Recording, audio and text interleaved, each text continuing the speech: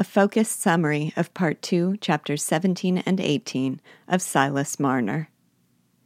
In the 16 years that elapsed, a great change had come over the Red House, owing to the new presiding spirit it had found in Nancy Lammeter. All had become lavender and rose-scented purity and order. Nancy was trying to persuade her father and sister to stay for tea, but he deferred to the judgment of Priscilla, who, he said, managed him and the farm too. Priscilla declined, saying she couldn't leave the newly engaged and thus easily distracted dairymaid unsupervised, but she agreed to a walk around the garden while the horses were being harnessed. As they walked, Priscilla told Nancy how delighted she was that Godfrey had acquired a dairy farm, so that Nancy might have something more than rubbing furniture to fill her mind. Pressing her sister's hand, she told her that with a dairy farm to care for, she'd never be low. Nancy assured Priscilla that she was content with her blessings, but that it was what Godfrey was left wanting that made her low. Priscilla grumbled about men never being easy with what they've got, and about how Nancy would have been better off if she had been ugly like Priscilla and kept to her own family. But Nancy scolded her that no one could find fault with Godfrey, and that it was only natural he should be disappointed at not having any children. Seeing the gig ready and waiting at the door, Priscilla said it was time she headed back to the Warrens with her father. After they left, Godfrey too went out for his customary Sunday afternoon contemplative farming and leisurely walk, during which Nancy was left home alone. Nancy habitually spent that time sitting with a Bible open on her lap, trying in vain to follow the text on the page as her thoughts inevitably wandered. They wandered over all her past feelings and actions with a self-questioning scrutiny and a spirit of rectitude. Her recurring thought was, always, "I can do so little. Have I done it all well?"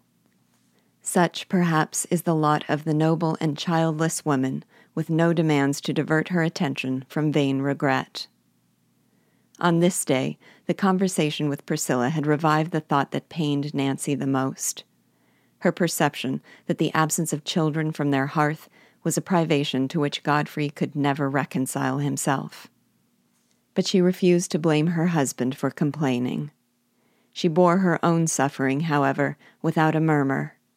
Even to gaze upon the handmade clothes, unworn and untouched, would in her mind be to indulge in sinful regret. She tried to see everything as Godfrey saw it, which involved questioning herself continually about whether she had been wrong to resist her husband's wish that they adopt a child. But Nancy had her own opinion about the matter, and her opinions, once formed, became principles that formed a code to be unwaveringly acted upon. Nancy's code dictated that to adopt a child would be to deny the will of God, and the child would therefore never turn out well. If a thing was not meant to be, it was a duty to leave off wishing for it.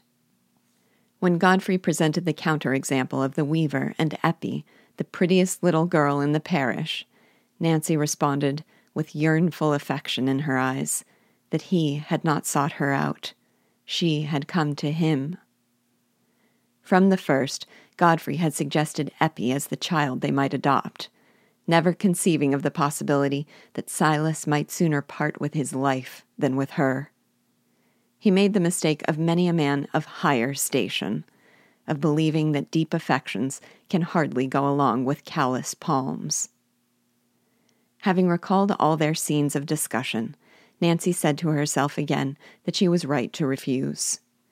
She reflected, too, on how good Godfrey had been to her, despite her standing against his wishes. She consoled herself that had he married another woman capable of giving him children, she might have vexed him in other ways. Nancy had always labored to be the perfect wife in every respect, but this one, over which she had no control. It was Godfrey's awe of his gentle wife, which, along with his own irresolute nature, prevented him from ever confessing the truth about Eppie. Nancy would never recover. The child would become a source of repulsion, and it might create an irreparable breach between them.